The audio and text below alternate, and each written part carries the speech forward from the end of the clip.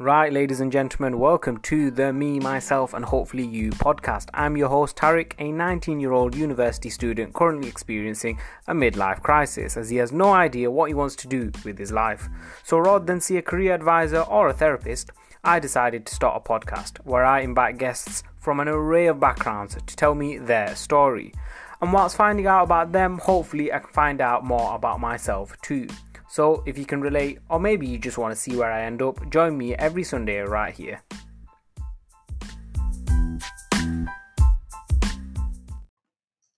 Ladies and gentlemen, this week I sit with Ian Skinner, who tells me more about his experiences working in real estate and property management, what that's like, and the different roles within real estate. And then we also go on a bit of a tangent and talking about Brexit and the property market, and just anything and everything really, politics in general. And it was an amazing chat. A very short introduction, a very short podcast overall. But I really do hope you enjoy it. It's definitely one for those who maybe want to enter property management or politics, or don't know whether they want to enter that sort of industry, or people that just want to know more, want to learn about two people bickering about Brexit. I do hope you enjoy it. And so without further ado, Mr. Ian Skinner. My business, and it was more the uncertainty around Brexit and the election the year before that hit my turnover. But we've had a really busy summer and winter, and then busy again in the spring. So it's been a good year. So it's been all right, even with COVID as well. Yeah. Fair enough. Doing a lot of valuation work. What's that? Sorry. Yeah, no, it's been all right. But a lot of valuation work. It's been all right. And working from home hasn't made any difference as I set up the home office, which is what you can see the roof of in the picture, about 4 years ago. So I've just continued to walk down the garden to the office, which beats a commute. All right. So you've always been working from home then? Well, for the last 4 years anyway.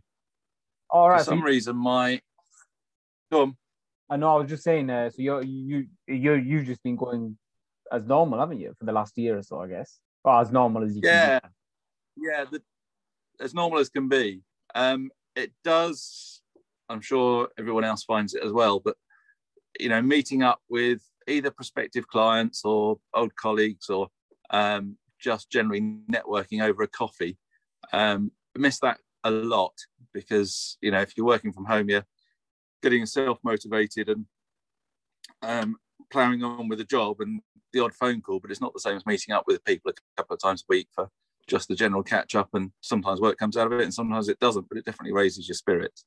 Yeah, I definitely miss that about sort of being in a classroom. I just miss like going into a classroom and everyone. You've been in the same class for 6 months, and so what everyone's into. And if there's someone that's into football, you can have a chat about the football on the weekend or whatever. And I just miss that small talk. Yeah.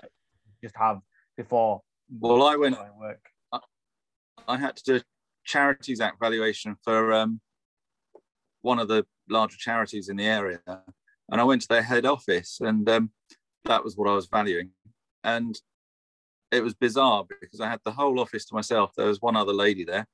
And then halfway through the day, this other lady came in, and she'd been on a year's work experience with the Wildlife Trust. And it was the first time they'd met, and she'd been there a year, and they'd sort of spoken on the phone and things, but it's the first time they met. And then it was, she was off. So that was quite weird, really. So she spent a whole year out by herself, not by herself, probably meeting a few of the rangers, but hardly meeting any of the staff, which is quite a shame. Yeah, no, I bet. Yeah, I mean, like I said, with uni as well, I mean, that's one of the reasons why I started the podcast is I just feel like I haven't, at least not in first year, had the chance to properly meet, different people. That's one of the reasons why I came. I just wanted to meet people from loads of different backgrounds and network and learn to network and just, just proper have the university experience. And I think I decided one day that I was like, I'm not going to feel sorry for myself. We're in this situation. I can't help it. So I need to do something about it. Are you on campus? Yeah, I'm on campus, yeah.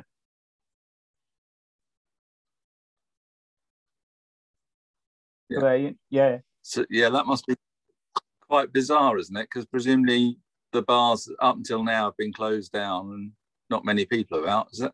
Oh, there's not. I mean, to be fair, as restrictions are starting to ease a bit more, there are a lot more people coming in. Even though, like, the government announced that I think it's like something like May the 15th that they want to open everything back up. But by then, everyone's exams or whatever are finished anyway. So I think people are just coming for the last month or so to have a bit of a uni experience before the summer, and then hopefully next year it gets a bit better. Start off again. Yeah. So how many podcasts have you done so far? Because I sort of see them periodically. Yeah, well, so I upload a podcast a week. I've been doing it pretty much every week since the 14th of December, I think. And then I think I had a 2-week break in between. So I think I've got 20 odd episodes. I don't know what the total number is. But they've been right. I really enjoy doing them. They're fun to do, and I get to have a chat with someone that I haven't met yet, or someone that I haven't spoken to in a long time. And they usually recommend other people, and some of the people that have been willing to come on has just been, I mean, it's been incredible. Some of the former senior vice president of Wall Street, an ex-Hollywood model, an NFL cheerleader, someone that they completed 5 half marathons with a heart condition. Oh wow! So like some amazing stories that I wouldn't have heard of if I didn't have the podcast. And yeah, I'm humbled in that company. No, well, I mean, it's one of the reasons why again that I started the podcast is I always feel, and I mentioned this I think in the previous podcast or something like that. I always feel like the big stories always get huge recognition. So, for example, someone that is 50 stones and goes all the way down to 15 stones, they get the big stories. Everyone talks about it. It's like, wow, it's incredible. And, they should get it because it's an incredible story. But I want to get the people on that, I've gone from 50 stones to 45 stones. They've changed their world by making little differences. And these are the sort of stories that I think those are the stories frozen, Tarek. I'm frozen. I mean, you're still moving, I think. I don't know why. Can you hear me still? Yeah, I can hear you now. You'd frozen completely then. All right. I'm not sure. Is it your end or mine? I've not a clue because you're still moving. Oh, right. I don't know. Sometimes. Let me is it just Zoom? It might just be Zoom. I'm not. Anyway. Sometimes. Yeah. Sometimes I probably. But yeah. So like, I want to hear those sort of stories, the stories that sort of go unnoticed. And some of them are big stories. Some of them other people have heard of. But some of them like no one's heard of. And I don't know. It's a bit of fun as well. So getting someone like yourself, someone that's completely different to other guests that I've had on. I want to hear more about how you feel like COVID, the pandemic, and even Brexit as well, without getting too political. How it's impacted the property industry. I mean that is something I struggle with. Not getting too political. But like as in just have a conversation about that, and just essentially it's hopefully someone that wants to get into property can listen and go, oh yeah, that seems interesting. Oh yeah, whatever. And just have a chat about you. Maybe people in your network want to get to know you a bit more. And this could be an opportunity for them to hear more about you and hear more about Ian Skinner. Oh dear, I think it's quite interesting how I got into property though, because I had no idea what I wanted to do when I was leaving. Well, when I was doing A levels really, and was failing abysmally because I was working to get money to go out, and nowhere in that fitted A levels. So I ended up going to a careers advisor, and basically said I don't want to be stuck indoors, but I don't want to be on the back end of a pick. Thank you very much. And she came up with cartography or surveying, estate management. And I looked at cartography and thought that looks really dull. And I've done a bit of land surveying in my course, and it really isn't for me. There are many good land surveyors out there, but I wouldn't be one of them. And then looked at estate management and went to see a local firm of estate agents and surveyors, which are now Henry Adams and Partners. Henry Adams is no longer with us, but he was kind enough to give me an hour of his time, and I walked out there thinking, now I know what I want to do. And I got through my A-levels, got some experience on some farms for that year, and then went off to do an HND at East London Polytechnic in urban estate management, and then went on to Harper Adams and was the first year through their degree in rural estate management. And not looked back since, really. It's been a really diverse career, doing everything from valuations to managing the MOD estate, managing the Forestry Commission estate, becoming a planning specialist up in your part of the world, up in Yorkshire. And then had the opportunity about 5 years ago to set up my own business. And I specialise in the three areas that I've specialised in over my career. So there's compulsory purchase work comes in, some planning work comes in, and quite a lot of valuation work. And it's just taken me to places that you wouldn't ever get to go to unless you were a surveyor or working on a rural estate. So, you know, being able to drive across Salisbury Plain or Lulworth Cove have all been some amazing experiences. So that's why I got into it, and probably why I've stayed in it, because I haven't got an awfully long attention span. But there's something different every single day. Next week, I'm going out to look at a flat in a development north of Midhurst. And this week I was out in a woodland in the Isle of Wight. So yeah, no, it's been great so far. Just up and down the country then, isn't it? Up and down. Yeah, no, I've worked all the way from the Scottish borders. So I used to provide estate management advice on the MOD site at Spade Adam, which is right on the Scottish border. And then all the way down to, how far southwest have I got? Down to Bovington and Lulworth, I suppose. With the Forestry Commission, I managed the estate from Oxford down to the Isle of Wight and across to Kent. So I provided the estate management advice to the team in southeast England. And there have been some really, really interesting characters along the way too. What would you like the best place that you've been to? Oh,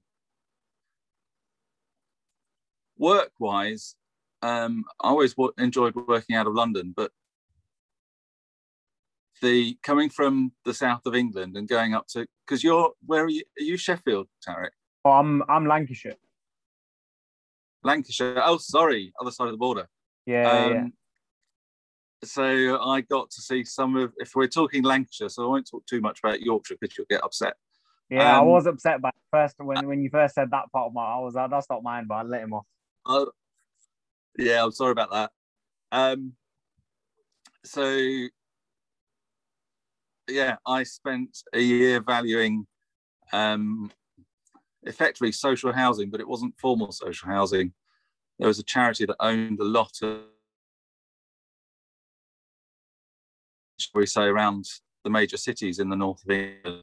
And I spent a year, it was a year. You cut off there. Spending 2 weeks on the road up there. And Ian, sorry, am I all right now? Yeah, you cut off at the charity owned a lot of. Yeah, the charity owned a lot of social housing, although it wasn't formally social housing. So it was back-to-backs in the places like Manchester and Leeds and Rotherham. And going and seeing those, where there was one house that this street that was over in Rotherham, at the time, this is back in the, when was it? Late 1990s. Well, that makes me feel old. But even then, there was a house there that still had a toilet in the backyard, and a tin bath was down in the cellar. And that road, you could buy any house there for £3,000. Now, I'm old, but I'm not that old. And it wasn't, you could buy that on a credit card then. had all the local facilities, drugs, prostitution, crime, local services. But yeah, no, it was quite an eye-opener, going from there and travelling up and down every week to inspect properties. But a really good training on property defects as well, because you saw some excellent dry rot and some really grim damp. I learnt to wear chinos on inspections, because then you pick the fleas off of your chinos as you walk through. But yeah, no, it was interesting. I forgot about them. If you're doing inspections, they're really useful, because they're light coloured and you can see the muck. But yeah, no, that's funny. So yeah, from doing that to then moving into the MOD, and the question I got asked at the interview for the MOD was, if a jet fighter crashes, what would you do? Which is quite a bizarre question for an interview. And I ended up providing advice to a number of small bases around Dorset and South Wiltshire. So the likes of Bovington Tank Training Area and Lulworth Tank Firing Range, Westmore's Fuel Depot. So yeah, no, that was interesting. Did a lot of pure agricultural rent reviews, some valuation work, some planning work for a new barracks. It was a really good grounding in a number of estate management tasks, I suppose. So have you? So obviously you've said that you've worked in sort of different areas of the country. So have you constantly been moving, as in terms of where you live as well? Or are you driving up to most of these places? No, we've moved about a bit. So originally come from Sussex, lived in Wiltshire for 10 years, which is where I worked. I commuted into London and then worked for the MOD, and then commuted back down this way actually to work for the Forestry Commission at Alice Holt. And then we moved up to the Yorkshire Dales for 4 years, worked for Thirsk Auction Mart, which was a nightmare. Worked for the MOD up there, and then worked for a chorus doing a lot of their planning work, acting as a business manager as well, so bringing in and winning work for them. And then we had our son, so we wanted to move back south towards family. And my old job at the Forestry Commission came up, so I did another stint there. And then when I left the Forestry Commission, I did a couple of years with Surrey County Council, which took us through to about 2016, and I set up Skinner Holden Property Advisors. In order to set up Skinner Holden, I needed to have a part-time job, so I did some contracting with the Environment Agency for about 6 months, until I got to the stage where I was doing 3 days a week for them and 4 days a week for me, and thought, well, if I can fill my time 4 days a week, then actually I can go full-time. So that's when the beginning of 2017, when I went full-time with Skinner Holden Property Advisors, bringing in work through a network of contacts and advertising both in the RICS and across the internet, really. It's interesting how things have changed, because I've tried print advertising a couple of times and nothing's come of it. But good old Google and RICS and old-fashioned networking and meeting people and delivering a good service and getting that service coming back. Why would you say? Why do you think it's never really worked? Well, the print advertising. Yeah. I don't know really.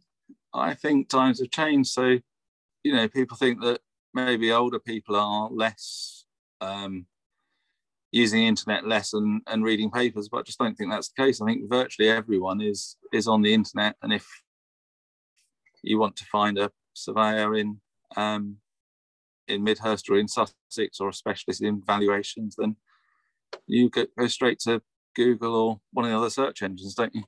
Well, yeah, exactly. So I do put everything on there.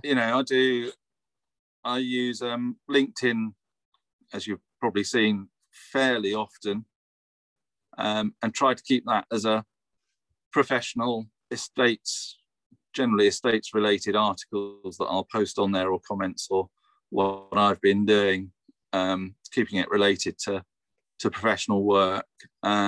with a large network on there. And I've had some really good instructions come from there. In fact, some of my best clients have come from LinkedIn, or often a mix of LinkedIn and knowing them before. So it just keeps them reminded that I'm about. And then the direct approaches from solicitors have often come from the RICS website. So yeah, no, it's been good so far. I'm either too busy with work, or I'm either too busy and worrying about getting the work done, or worrying about getting the work in. But it seems to get there in the end. It's a bit like the theatre; it'll be all right on the night.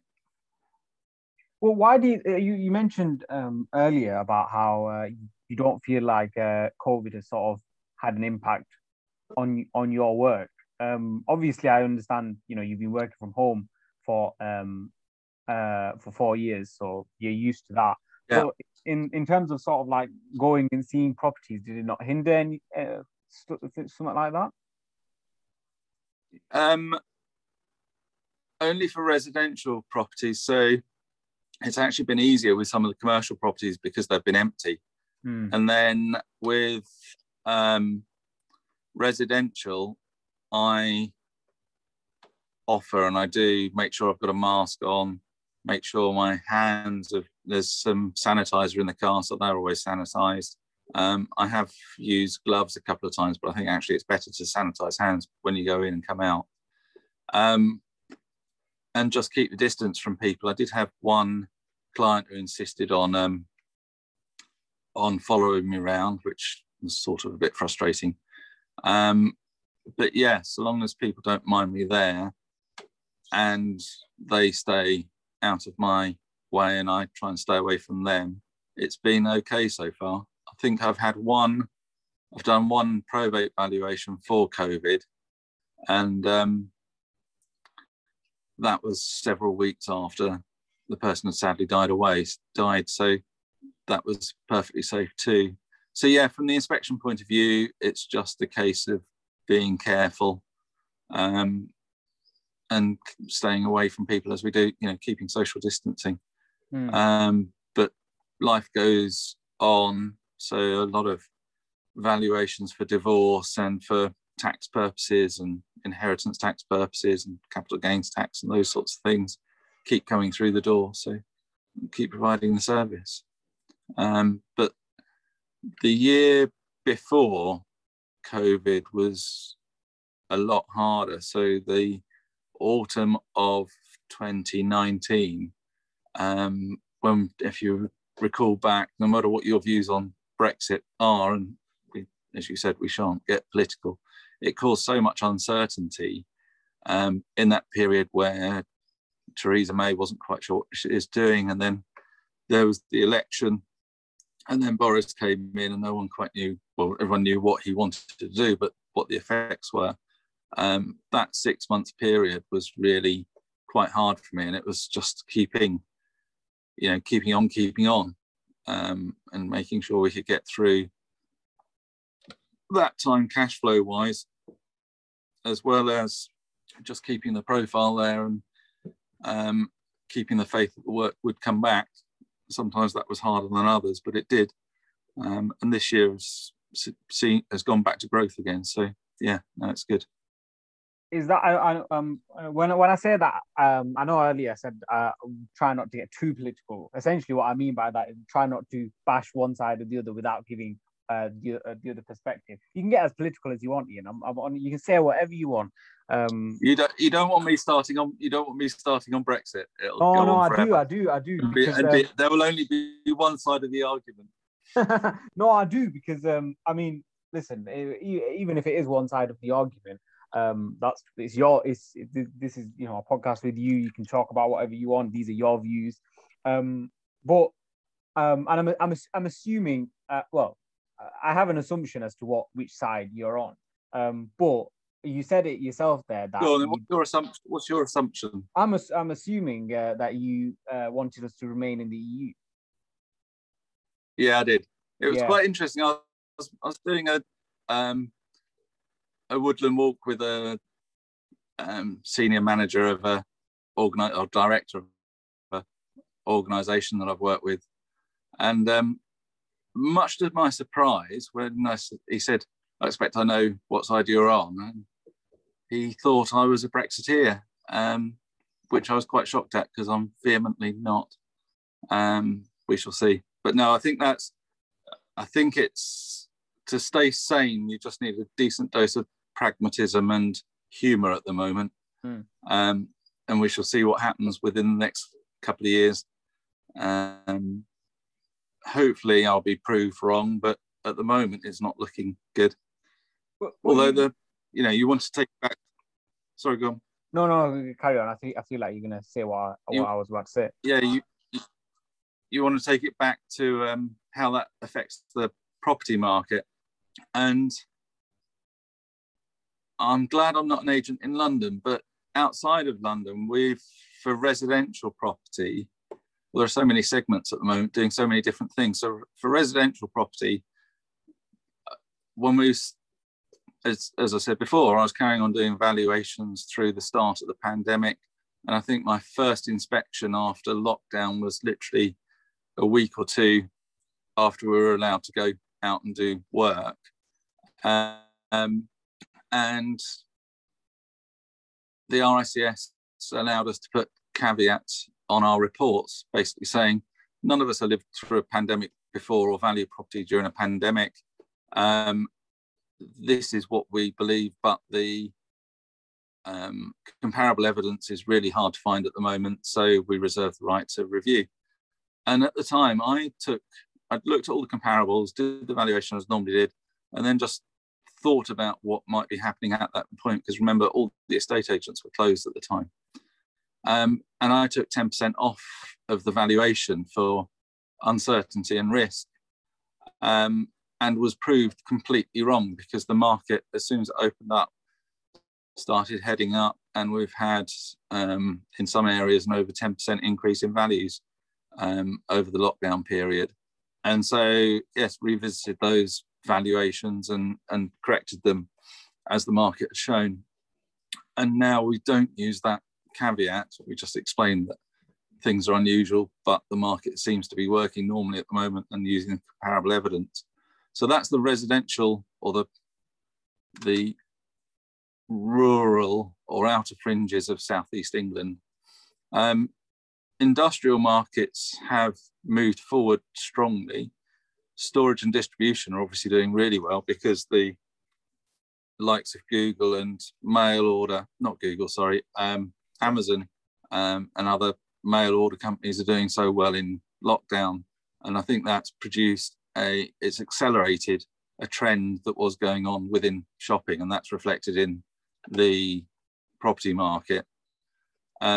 The flip side of that is the high street, and valuing retail at the moment is getting comparables for it's next to impossible. But also you look at the likes of Chichester or Guildford. I was shocked when I walked through Guildford a couple of months back for the first time in a long time, and that was one of the most resilient high streets in the country, and even Guildford has got any number of vacant shops there. Chichester is doing really badly. But interestingly, Midhurst, which is a small market town, serves the local population in a 5-mile radius.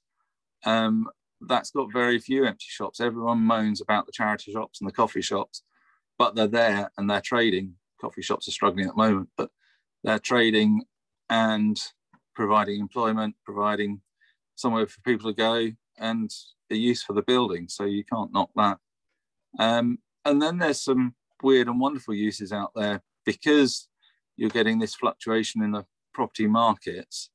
It gives opportunities for entrepreneurs to come up with new ideas, try new ideas, because rents have been reduced or significant rent-free periods are being negotiated.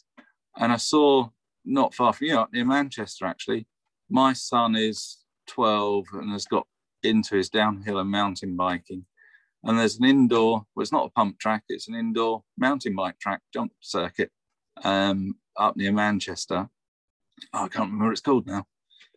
But that's just showing that, people are seeing these big empty units and just wondering what to do. So it's what happens to the high street. The easy answer will be some flats, but then people aren't looking to be living in flats in the city at the moment because, like you, staring at four walls is really quite difficult, and they prefer a garden.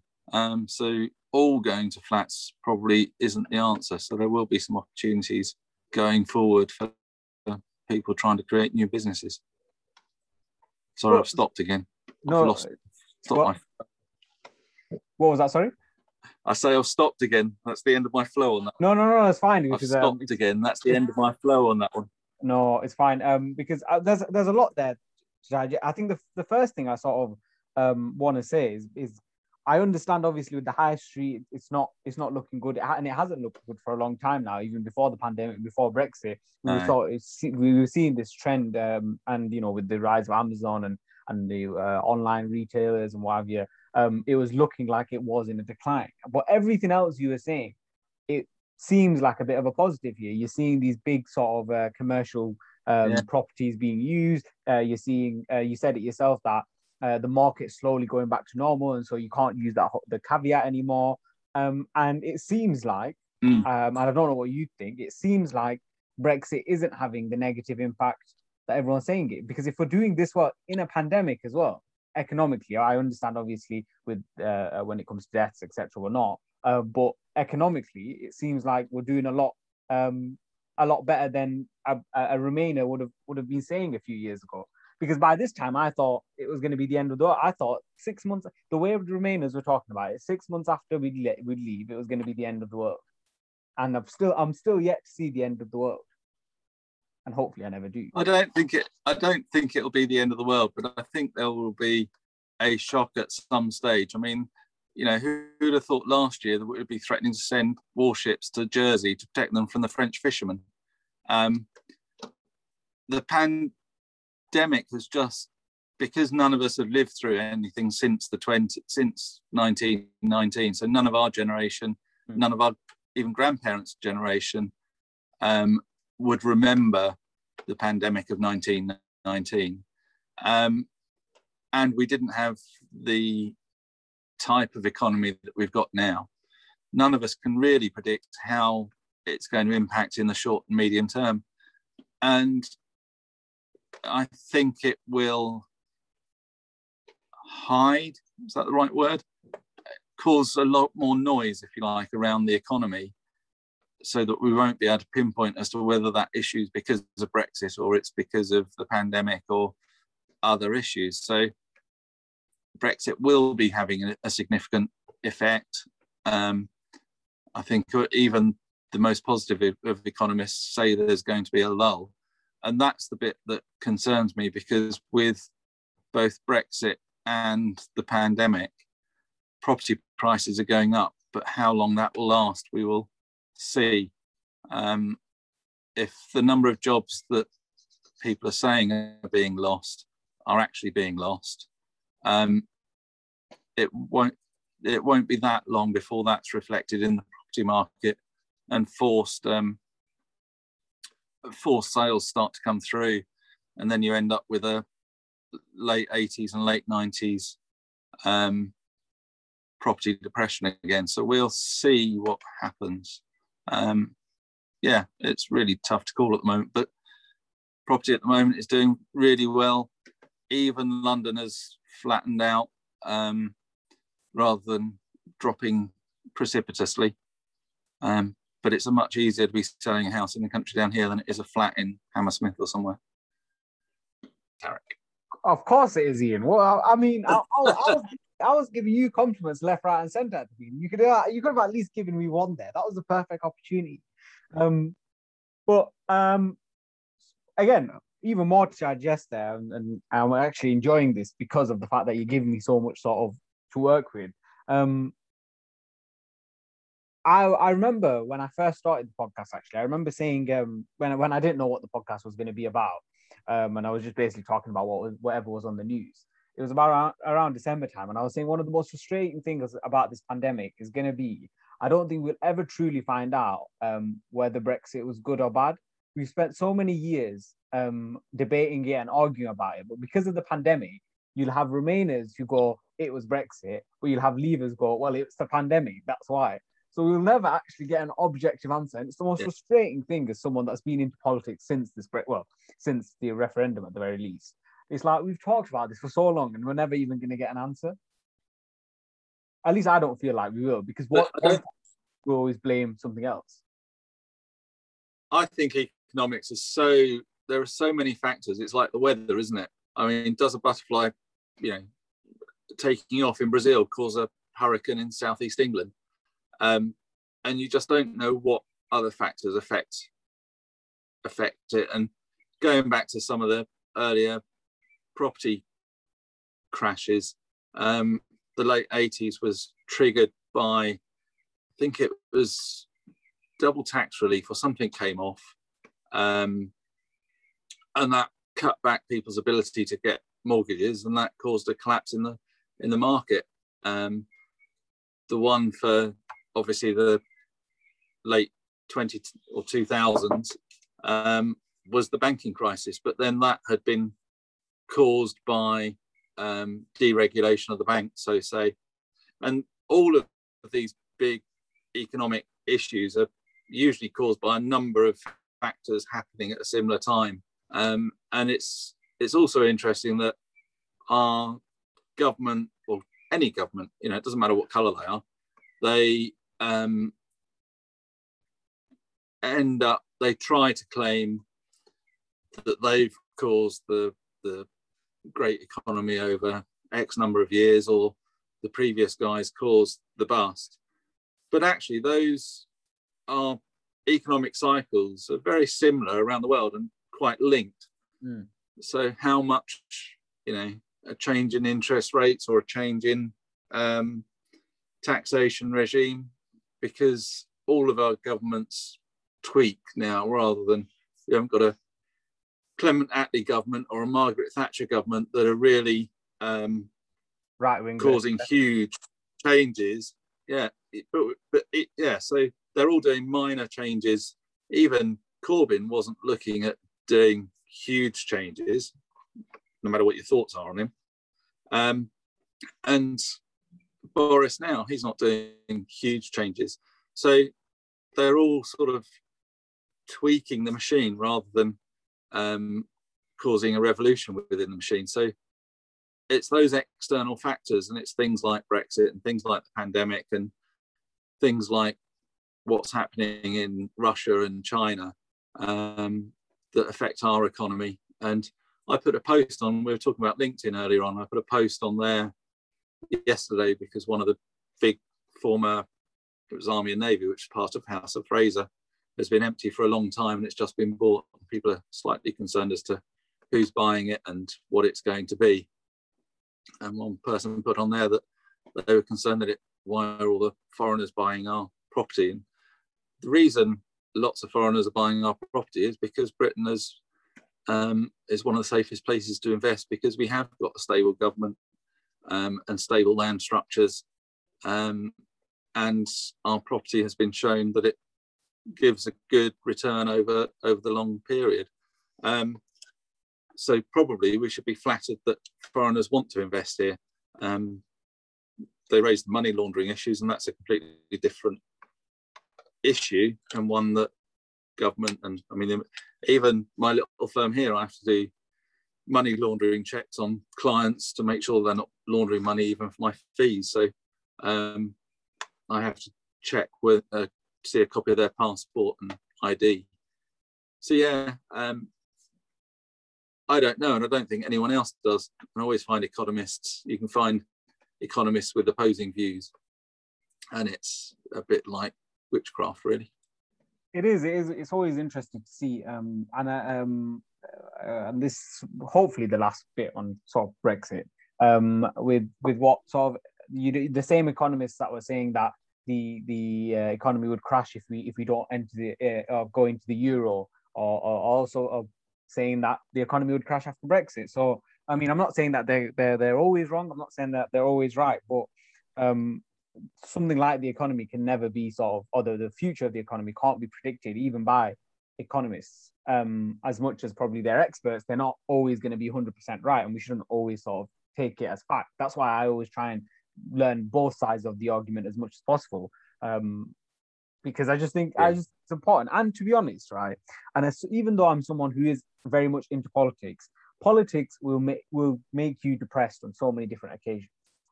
There's no one all of them that is happy, that feels that politics makes them happy, right? Because it will ultimately depress you. And you've got to sometimes go, well, listen, the situation may be rubbish, but one, it's better than other situations around the world. And two, it's not the be all and end all sometimes, right? And that's sort of the opinion that I've gone with for the past. That's why I was never sort of, oh my God, the world's going to end if we leave the EU, or oh my God, the world's going to end if we stay in the EU. I just don't see the point in being so extreme on one side or the other. But I do want to sort of move the conversation on, particularly on property prices, right?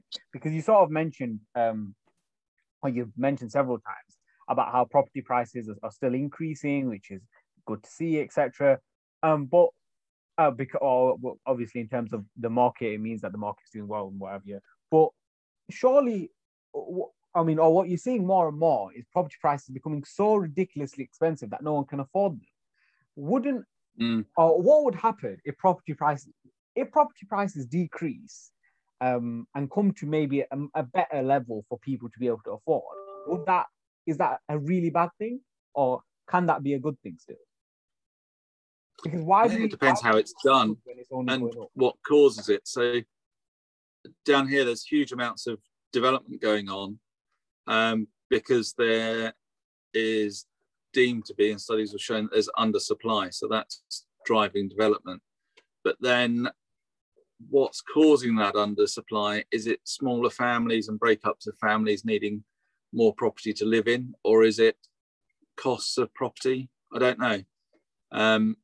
Being a mere surveyor. So, I mean, I'm sitting here looking at my house thinking, I hope that doesn't go down. But actually, if I want to move on, property prices reducing, even if my house reduced, it would mean the difference between the houses would change. But if that's caused by an economic crash, so people are losing their homes, then most people haven't got money to buy a house. So the house prices are reflected by a reflection of the economy and availability of housing. I don't know. It's quite, again, it's a complex area because there are so many issues. It's like the Help to Buy scheme. Now, does the Help to Buy scheme help people to buy property, or does it just push up property values? And I think most people are seeing that it pushes up property values, and the same with the stamp duty holiday. That's causing property values to increase. You know, people are saying, well, we'll save 10 or 15%, which could be, you know, on an average house in Southeast England, that's probably £50,000. And if that stamp duty holiday goes, then there might be a fall in the market. So people would save by waiting for that fall in the market, but you want to move now. So it's really complex. That's why I'm a mere surveyor and just look at properties. Fair enough. I mean, yeah, there are so many issues. Yeah, no, of course. And yeah, go on, sorry. Well, and you know, with homeless people, I don't know, we don't see a lot of homeless down here. I don't know about the cities because I've not been in one for a long time. But it's quite interesting that one of the benefits of the pandemic is that the councils have been forced to put a lot into hotels and hostels that were on the streets to keep them safe. And actually, that's probably a more cost-effective way of managing the homeless and getting them into some sort of environment where they can move forward with their lives. So I don't know. I don't think there is an answer to the property market. We've got, in the UK, I think we've got quite a different attitude to property stemming from the post-war period and the 80s, where most people would like to be owning their own home. But if you look in on the continent, a lot more people rent on the continent than do over here. So yeah, it's quite different. Yeah, it's always interesting that because, like, I mean, for example, when you look at things like financing a car in this country, everyone sort of wants to own their car and what have you. But if you go around the world, as far as what I've heard and what I've read, is that owning your own car is very much a British/American thing. If you go in places in Europe, you'll see a lot of people that apparently finance their car, and it's completely okay. I always find that quite fascinating how we emphasize the idea of I can't wait to buy my first house, which fair enough, if you want to buy your first house is an incredible achievement. But I think what tends to happen, especially amongst young people, is we almost get told never rent. Rent is awful. Rent is bad. You shouldn't ever rent because you're paying someone else's mortgage.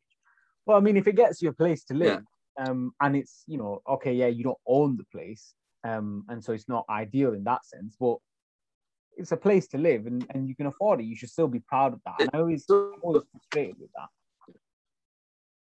And it also depends on your landlord, because if your landlord is a small property owner who's got one or two properties, and I know a lot of people who have rented and then ended up moving every couple of years or so because the houses aren't there to rent. And I don't think that level of uncertainty is good for family life. And then, where was that going? It was going to, about long-term planning, because what you do when you buy a property is you fix the value to you of that property at the point you buy it. So if you live there and then retire there, that property to you is still only cost you what you paid for it originally. And once you paid off your mortgage, that mortgage stays, hopefully interest rates stay low, but that mortgage or the repayment level of that mortgage stays even over your lifetime. Whereas if you're renting, your rent is index linked, so that will be going up every year. So if you buy it in your 30s, you'll be paying an index linked element of your rent right through retirement. Whereas if you buy that property, hopefully in retirement, you're not paying that rent. So maybe that's my age and perspective. No, it's did you not did that? What was that? Was that not clear? No, was it clear? It was clear. It's just for me, I've got a small brain, so it's like some of it goes in, some of it comes out. It's always interesting, like I said, to hear about this sort of stuff, because this is the sort of stuff that people, like young people, want to know. Essentially, young people want to know or want to be given financial advice or given a financial education. And I one of the things that I always get frustrated about is how, we spend so much time in school learning about this, that, and we'll learn about Pythagoras theorem and learn about Shakespeare and whatever, and they're important. But financial education just isn't there. You're not taught about. No, that's true. What's that? Sorry. I said that's true. It's quite true. Oh, you said you disagree. I was like, I'm telling you. No. I agree. I remember, I consider myself as someone that tries to learn as much as possible about the world, and I'm not trying to say this in an arrogant way. I don't think I'm ahead of the curve at all, but I do try and sort of learn things in advance that I feel like I'm going to need. Things like tax codes. I remember when I came across tax codes. I think it was either a year ago or 2 years ago. I was like, tax codes? What the hell is a tax code? And I was there looking up, and I was thinking, as if I don't know what a tax code is, because it's so important to know, and I have no idea what it was. And then I did an Instagram poll, right? So I don't know how familiar you are with Instagram, but you can have you have stories, similar to LinkedIn. You have stories, and then you can put a poll on there. So I did a poll on there, and I typed in, how many people know what a tax code is? The result came to 77 or 75 to 77. I can't remember what it was exactly, but it was around 70% did not know what a tax code is. Bearing in mind, most of my friends are my age. And I was just thinking, surely that's something that we should be taught or we should all know about. There'll be a YouTube video on it. Oh yeah, I know that. Yeah. But it's just some, like, the fact that I never even heard the term tax code. And it's not like I hadn't worked before. I'd worked 3 different jobs, but never heard the term tax code being used. Agree. Ever. Okay. It was just things like that, and even things like it's interesting that we were talking about this topic now, because the person that I'm getting on the podcast in about 30 minutes, she has a blog called Grown Ups Club, I think that's what it's called. And what she essentially does is she talks about different sort of topics, different things that you should probably know as you become an adult. So different things about investing and how you can start investing, or about finance and things that you didn't learn in school. So hopefully we're going to have a conversation about those sort of topics, and be able to go through some things that that are quite important to know. So from all that rambling that I've just done, my sort of question to you is, what do you feel is something that either you wish you knew, or you feel that young people should definitely should know at this point in time before becoming an adult? God. I think it's about keeping your eyes open, because it's interesting that you immediately said that we hadn't learned that at school, and I hadn't learned things like that at school. Some of my friends did commerce as a GCSE, or O level as they were then, and they learned how to write a check and what a check was and how the banks worked as part of that unit. But there's also a fair responsibility on families, I think, that gets lost, as to educate your children in life skills, pensions, what a pension is, what I was going to say what a checkbook is, but none of us use checkbooks anymore. Maybe, I mean, now it's me probably looking to the kids to say, how do I get my Apple Pay to work? And, you know, everything is moving so quickly now. Even I'm doing online banking, which is a major miracle. But yeah, I suppose it's about parents providing some of that background life education and knowledge. And the school curriculum is so jam-packed now with a load of Say what you want to say. Well, it's, you know, when your 8-year-old comes back, and I can't remember because I didn't do grammar, but it was something like a split adjunctive or some such nonsense. And you think, do you really? I want him to be able to read Jack and Jill or whatever. Not this is a split adjunctive, and that's too much. Yeah, quite. You go into your office and start criticizing some of the papers you're writing. Be like, Dad, you're putting in the wrong. Oh no, he does that. He likes the pictures. But yeah, no. So I think there's a balance as to where that education comes from. And I know my son sits down and watches, you know, other people playing video games. What's that all about? So you don't understand, Ian. I do that as well. No, that was our generation. That was like that started off probably when I was younger. As in, I say younger as if I'm 50, right? That started off when I was like, I would say that started to come into play about 7-8 years ago, proper big time. But you say that, Ian, right? And it's always interesting to speak to people that find it just weird. Why would you watch someone else play these games? These people that play these games are ridiculously successful. Are you aware? Yeah. No, there's a huge games thing in California or whatever, isn't it, with big prizes and all the rest of it. But I mean, I avoid playing video games because I know I just get addicted, and I'll be up all night playing something or other. When we first got a 286 computer at home, there was, I can't remember, silly games, worms and penguins and things, and then it got into Civilization 1, and I could play that till 4 a.m. So I just don't have any game stations in the house because I would just be on it all the time. We need to get you a PlayStation. We need to get you GTA. No. Play a bit of GTA. Have you ever heard of GTA? Yeah. Yeah, we need to get you that. No, because I would be on it. I would get no work done, particularly working for myself. I'd be. You know what? I reckon that's well on YouTube. I would be on the PlayStation till 4 or 5 a.m. and then asleep. That would do. So yeah, that's why I don't have that. But then to watch someone else playing Minecraft is just bizarre. So anyway, maybe if you watched there's a branded bank, Barclays Bank's This Is What a Checkbook YouTube video is. I'm sure there's one on there somewhere. Rather than watching the Minecraft video, then that's probably where that education should and would come from. Well, that's the thing. It's like you're seeing this more and more people sort of learning more off YouTube. There's so many YouTube tutorials for everything. I know, it's amazing.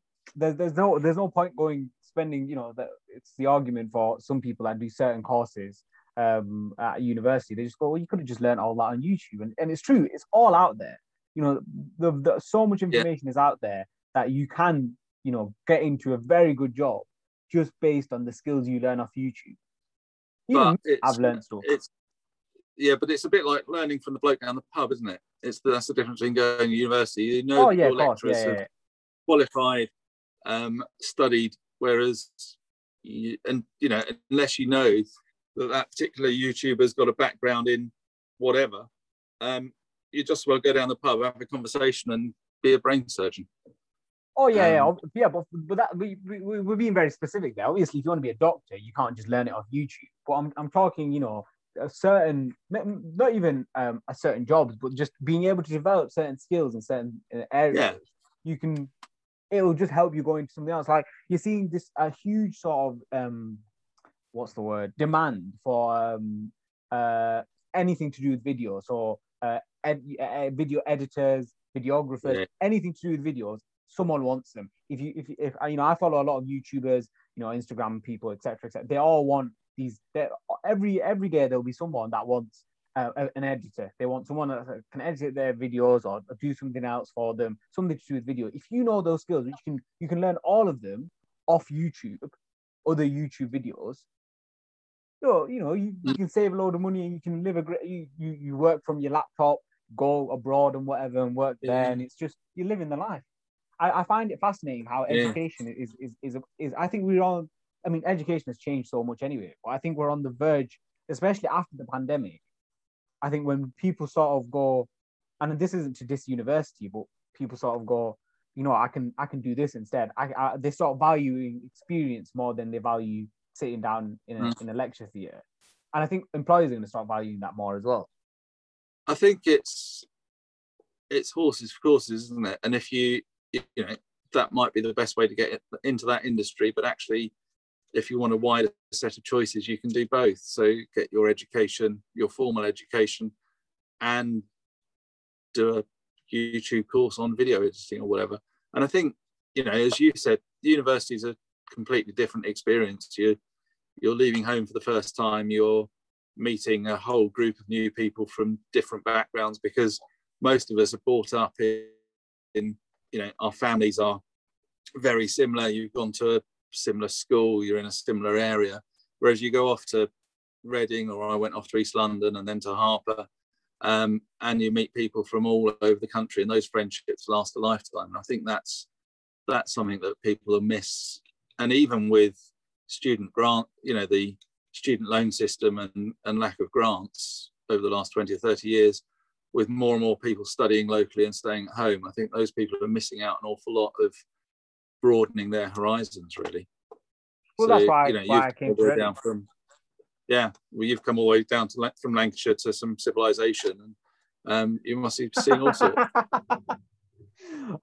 some civilization. Well, I mean, it's all right. It's nice. It's decent. Yeah. I think I prefer less people. No, I'm joking. The more people, the better. Although Lancashire Lancashire will always be home, and the thing with the further up north you go, and I want to ask you this because I want to know how. As someone who is a southerner, so in the north we sort of believe that we're a lot nicer than people in the south, right? In terms of like the interaction you have like on the streets or whatever, or in a shop, you can have more of a conversation, a bit more of a wholesome conversation. As someone that's traveled up and down the country several times, is that true? Or is that just sort of northerners being like, just being a bit arrogant? Yeah, I always say my son perfect in every way, but he was born in Yorkshire. Well, that's because he was born in Yorkshire, not Lancashire. So what can you do? Yeah. But I don't believe that's true at all. I think we've seen equal levels of. I mean, I've sat in a pub where someone's moaned about bloody Southerners when it was our village pub up there. I think, we were in a very rural area, and it's known for being quite a closed area. So, but I wouldn't, if someone walked into the pub that I was in that wasn't from the area, I wouldn't immediately moan, "Oh, there's these bloody Northerners come down," because I think we're not more of a homogenous, but I think we're more used to different people. I don't know what it is. Maybe it's just we stuck out because of our accents down there. Don't know, but I don't think it's any less friendly down here. I mean, you've got London, and I love London and I've worked there and lived there. And London's quite different to the rest of the southeast. But no, if you walked into the pub in the village or any of the other villages about, you can usually strike up a conversation with someone. See, that's what I've found as well. When I've been here, every time I talk to someone, it's just like a normal conversation in the north. I haven't noticed something where I've gone, oh yeah, people definitely are like this down here compared to up north. It always feels the same. That's why I always found the whole belief. But then you did mention there that London is completely different. Maybe that's why. Maybe sort of people assume because of how different London is, the rest of the south is like that as well.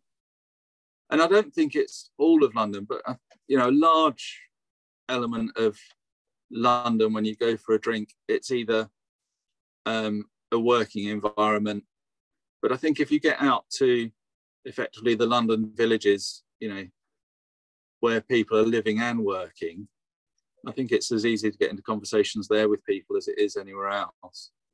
I spent a couple of years in Stratford before it was trendy, and that was quite interesting. I've lived all over and not really noticed huge amounts of difference. There's differences in culture and differences in people's understanding of different people, but I don't think people are necessarily friendlier up north or less friendly in the south or vice versa. I think London's got a much bigger mix of people and a more transient population, which is probably more telling than anything to do with culture. Interesting. Don't know. How have you felt coming down to Reading? It's normal. That's what I was saying. I see. Obviously, again, because of COVID, I've not been able to meet as many people. But I just as normal as it is in the north where I'm from, and I'm from quite a village/town little area in Lancashire. So like everyone pretty much knows each other there, and so it's like, but when I've come here, it's pretty much the same. It's just bigger, and there's more supermarkets here, I guess, in this town than there is. We've just got the one in Haslingden. No, in Lancashire. In Lancashire, there's loads, but in Haslingden, the town that I'm from, there's one big Tesco, and that's it. Whilst here, there's loads. But that's mainly the only difference in terms of people. I feel like anywhere, some people will be nice and want to have a chat with you, and other people just want to go about their day, which is exactly. No, I haven't seen any difference. It's quite interesting, isn't it? Moving from a relatively small town or rural area into a city. I went from Sussex into East London, just next to West Ham Tube, which was quite an education. Thoroughly enjoyed it. Spent many a night on the Central Line going off to the West End. Lord knows how we afforded it. And then going up to Harper Adams, and it was like going into a public school. It was quite bizarre. On the first day, I met up with an Irish guy who'd literally landed off the boat the night before, driven all night, and got to Harper. We walked into the front door, didn't know anyone else.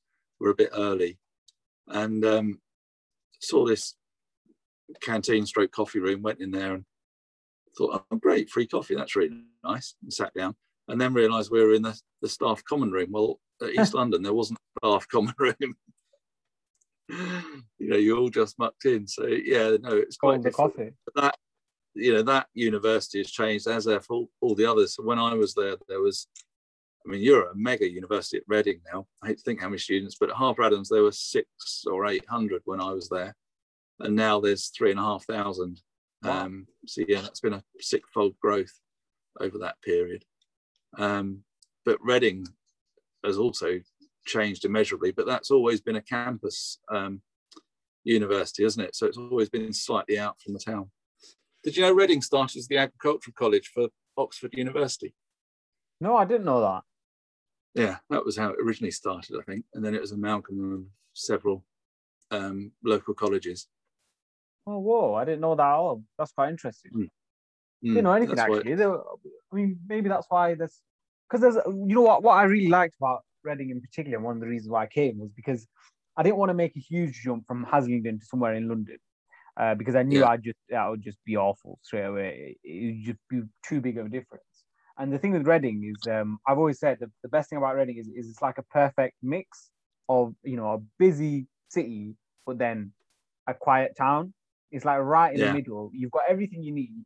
You've got, you know, the shopping center, supermarkets, whatever you want is there. The food places, which is very important to me. Everything is there. But then you've also got the really nice greenery, loads of places to walk to, and it's just it's just a nice place to look at when it's a nice sunny day. Even the campus itself, it's a nice campus. I'm essentially doing advertisements for University of Reading. So if someone at University of Reading is watching, I need the money. I'm a student as well, so hit me up. But yeah, that's why I came, and I can't wait for the next 2 years because, you know, I know that I like the university. I know my course is pretty good. It's just about COVID, hopefully doing one. So what sort of things are you studying in your course? Is it current politics, or are you looking at the history of politics, or? So right now it's a joint honours. So on the history side, it's my recent assignment was we had to create our own question. Essentially, it was a 3,000 word assignment, and we could do it on whatever we wanted. And I did it on the Cold War. I prefer recent history over sort of Middle Ages history or medieval history. Sorry. Yeah. So I did it on the Cold War because that's basically pretty much the most recent you can get. And I did it on the different causes of the Cold War, on whether the Soviet Union should be entirely to blame. And sort of the conclusion that I came was that the consensus is slowly becoming that it was actually America that are more to blame than the Soviet Union, and that the trust between people, the trust between people and American governments is becoming less and less over time, because as we get further and further away from World War II, where America were essentially the saviors, as we get further and further away from that, we're no longer seeing America as saviors, and we are actually seeing them, at least the American administrations that are coming in and going out, we're starting to see them as very untrustworthy, and some of the things that they're doing, especially in the Middle East, seems a bit dodgy. And then we're using that to then criticize what previous American administrations have done, such as the Cold War. Does that make sense? Okay. Yeah. But what about politics? The politics with the political side, it's because it's first year. It's mainly sort of like a sort of introduction phase. So this whole year has basically been looking at different sort of concepts and ideas in politics. So, for example, one of my favorite ones was about social justice and equality, and whether we truly care about something like equality and whether it's actually possible, or whether we just sort of pretend to care about it because we think it's sort of a good idea to have. And that's been really interesting. But next year, my modules, I'm very excited for some of them. One of them that I'm doing is politics and the media, which what a part of that is I'm gonna be able to learn obviously about the influence that the media has on politics, but also learn about how I can create my own sort of media material. So we're gonna learn how to have like produce radio shows, use film and TV and that sort of thing, because I don't know, this podcast has sort of inspired me to go into that. So I'd love to go into something like TV and radio. I don't know. I just think it'd be quite fun and enjoy it. And then the other one that for the history side as well, I'm going to be studying the Arab Spring. So it's kind of a mix of politics in there as well. So I'm very excited. I'm very optimistic about the future. Arab Spring, I find really fascinating on how it arose through social media, but how quickly it's been quashed in all of the countries now, really. And such a shame, because it was, you sort of thought it was going to be a liberation of the Arab countries and the Middle East, and then it almost got worse. Well, it's always interesting as someone as knowledge of the area. What's that? Sorry. Of my relatively shallow knowledge of the area, but it's I'll be interested to hear how you get on with that. Well, I mean, I know very little about the Arab Spring as well. I am aware of the whole, it started off as this huge movement in Egypt, and then all of a sudden, all these other countries were sort of having their own revolutions. But then very quickly, what we saw were that these countries without these dictators actually ended up being worse because it leads to a power vacuum. And then what tends to happen is you end up having a military coup coming in place, and then they're even worse than sort of previous dictator. My sort of perspective on the Arab Spring has always been that it is an example of how Western ideas, as much as sort of I might value them, Western ideas like democracy, it is very possible that those ideas could never be implemented in a country with such strong Islamic views. And this is coming as someone that's a Muslim as well. Those two things just don't correlate with each other. And it's not that Muslims can't live in a Western society. That's not what I'm saying. But in a country that has been so Islamic for so long, it is very hard to go all of a sudden, right, democracy, let's put it in. It has to be a slow process. And the Arab Spring sort of wanted it to be like that. And it just can't be like that. But is that, and I've got very little, I'm on really dangerous ground now, because I know very little about Islam and Muslims, but is there not a difference there between Middle Eastern culture and the Muslim faith? And they're getting merged into one, because aren't there countries that are Muslim, but, or well, you know, you've been brought up in England as a Muslim and living in a democratic society and thriving. So it's not that the Muslim faith and democracy don't go together, because there's any number of Muslims over here that embrace both without a problem. Yeah, it's not that. It's that's so, what, so it's culture that happens to have a Muslim faith, because we don't really know what those cultures, well, we don't know what the culture was like over here before the Christian faith, but what those cultures were like before. And as with all, I'm fairly a-religious, but as with all religions, they pick out the bits of their teachings that they want, don't you? You know, if you look at America, you've got some of the severe right-wing groups will claim to be Christian, and they believe that they're Christian. And then, you know, you've got some really good works going on by Christian organizations throughout the world, and that they all believe that they're Christian. I'm sure that's the same with the Muslim faith. Yeah, of course. It's that, you know, you've got people who use parts of that faith to justify things that we find abhorrent, and then you've got, is it moderate? Is that the right word? I don't know. But you've got people who are interpreting that faith in a much more positive way.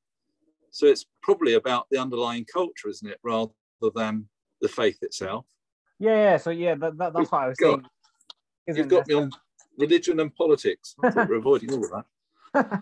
We'll never avoid that. I always say that I want to avoid them, and I never do. I mean, that's why I was saying that it's not necessarily that Islam or Muslims can't live in a Western society or value Western values. A society with Western values. It's that these countries have adopted, like you said, you know, certain values within Islam, and because they've been there for so long, to then have something like the Arab Spring, which was like a sort of quick turnover or an attempted quick turnover of power and the way people wanted to live, it just wasn't. When I look back, and hindsight is a wonderful thing. When you look back at it now, it was actually never going to be successful. It was too quick of a turnover. It has to be over long periods of time, and that's why it was last year I did a EPQ, which is like an extended project you do whilst you're at sixth form or college. It's worth half an A level, and you pick your own question. My question was about the Crown Prince of Saudi Arabia and whether he's a true reformer looking to implement Western values in the country. And rather than kidnapping his daughter? Rather than kidnapping his daughter. I mean, isn't that Saudi, or is that that might be UAE actually? That's the UAE one. Yeah. Are you making generalized statements there, you? Only vaguely about royal family, and I can insult our own royal family as much as anyone else's. So don't think it's a racist thing. It's a royalist thing. So you're a Remainer and you're anti-royalist. Typical lefty, aren't you, Ian? Oh no. but I like Thatcher. Yeah, Yeah. that's fascinating. I wish we had more time because we could have talked about that because that's really interesting. That so I gotta go because I got another podcast in like 10 minutes. But well, let's do round 2 at some stage. We'll definitely do round 2 at some stage. I need to write that down that you said you like Thatcher because I've always wanted to speak to someone that like. Well, I've spoken to people that I've liked Thatcher before. I just find it quite interesting. She's not very popular in the north for different reasons. But it's about I think her background. I just trusted her more than the current rank of MPs, and she genuinely, I think, cared about social mobility. You were saying about equality. And I think that equality now gets hijacked by race, sex, sexual orientation, whereas actually there's a whole lot more in there about equality of opportunity for all, rather than, I mean, I've sat in an interview and you look at me, middle-aged white man in a jacket, there's no way he can have suffered any prejudice, but I've sat in interviews that were going great, and then you mention which school you go to, and that's the end of the interview. And that's not right either. So I think there's a lot more about equality of opportunity for all, no matter what creed, colour, religion, or sex. And that's, you know, that's where I think there's been quite a change over the last 10 or 15 years on that lack of opportunity for all. Yeah, no, that's a sober point. I know, yeah. That's a pretty good point to end on. But I do want to ask you one final question, and it is similar to a question that I asked earlier. What advice would you give to your 20-year-old self if you could go back? If you could go back 10 years, what advice would you give to your 20-year-old self? If I go back 10 years, what advice would I give my 20-year-old self? I think I was doing right at 20. I had found the direction and was working towards it. So I was quite happy with that. I think the advice I'd give to my 17-year-old self would be to buckle down and get on my A-levels. Fair enough. You hear it first. Do your exams, kids. Do your exams. That's what Ian Skinner says. Anyway, Ian, it's been a real pleasure. I've really enjoyed it. And you, Tarek, it's good to see you're doing well. Yeah, you too. I'm glad to hear that the COVID hasn't sort of had a huge impact on what you've been doing and on your business as well. But yeah, no, it's been real good to catch up. I think it's been like 2 years or so. But it feels like it's not been at the same time. Just the way we've had the chat over the last hour or so. Which is always great to see. But yeah, it was really nice chatting to you, Ian. And I do appreciate the time. Hopefully this will be up over the next month or so. But I'll let you know, and I'll obviously tag you on LinkedIn. And if you can share it on your socials, that would be great as well. Thank you very much, Ian. Have a great day and enjoy the rest of your week. Thank you, Tarek. Speak soon. All right. Bye.